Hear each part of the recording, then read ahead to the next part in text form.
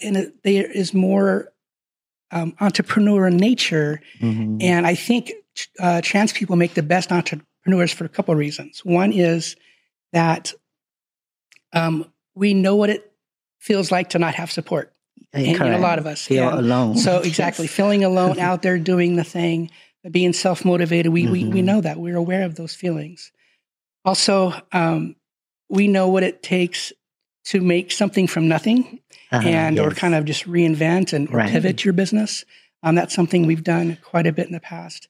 And there's strength in our community. There's strength in communities across the world, but our community is unique in the sense that we share a very difficult, if not traumatic experience that really uniquely links us together.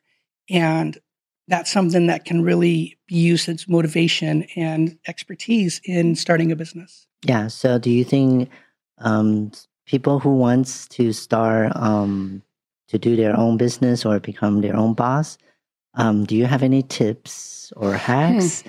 Yeah. In general, like, do you need to prepare yourself emotionally, or you need to have some sort of maybe some sort of saving first? Sure, that would be nice. I think a lot of our businesses are bootstrapped, but that's where we start anyway. I think the toughest thing is simply getting started. And so I would encourage someone, if they have an idea, there's different ways of validating that idea, and there's different kind of processes to go through to systematize your business. But I think the most important thing is simply getting started. Do something. Go talk to someone. Begin to ask questions of what population may use the product or service that you have. And just talk to people and get the ball rolling. You don't have to have the best website. You don't have to have the best product in the final phase. That's all perfect. There's MVP, a minimum viable just like product. I'm doing this podcast show. Exactly. We're how we live our sucks at lives. first, right? I understand. Yeah, and then plus, I also want to add is there's a lot of YouTube videos or other podcasts that you can learn from. That's where I started actually during COVID, and then I started reading a lot of books and stuff. So it really helps. And so what other goals you have coming up for your business? I heard you're gonna start some other side business. Like the map that you creating. Can you share that with us too? I have a few other little projects on the side. Transowned is kind of the main focus. Although it's probably not a full-time job. I mean, it will be in the future, but not at this point. But what will and hopefully help in the future to pay my bills is I've started a branding agency and social media management. And so it's called flourishsocial.co.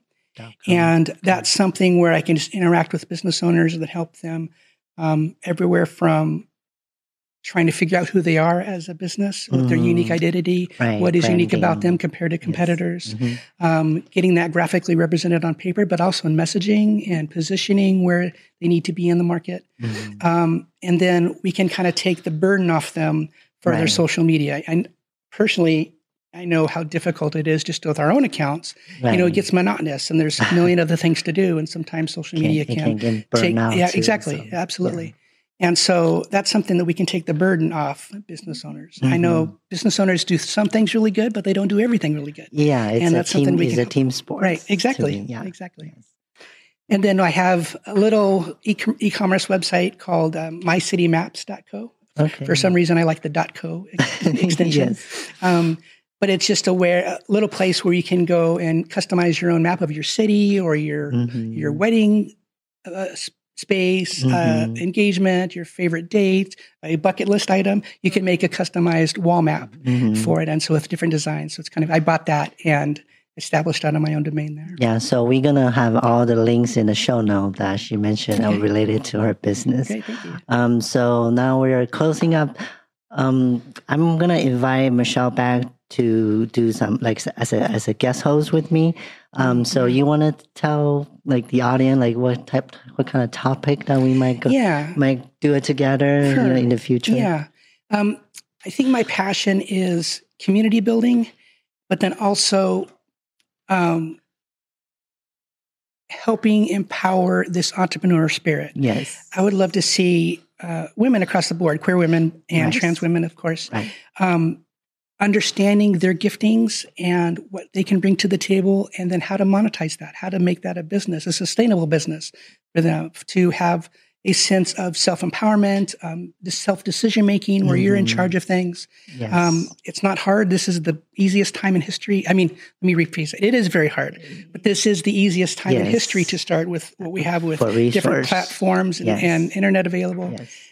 So I am really committed to helping our community establish businesses, grow together and grow. And I think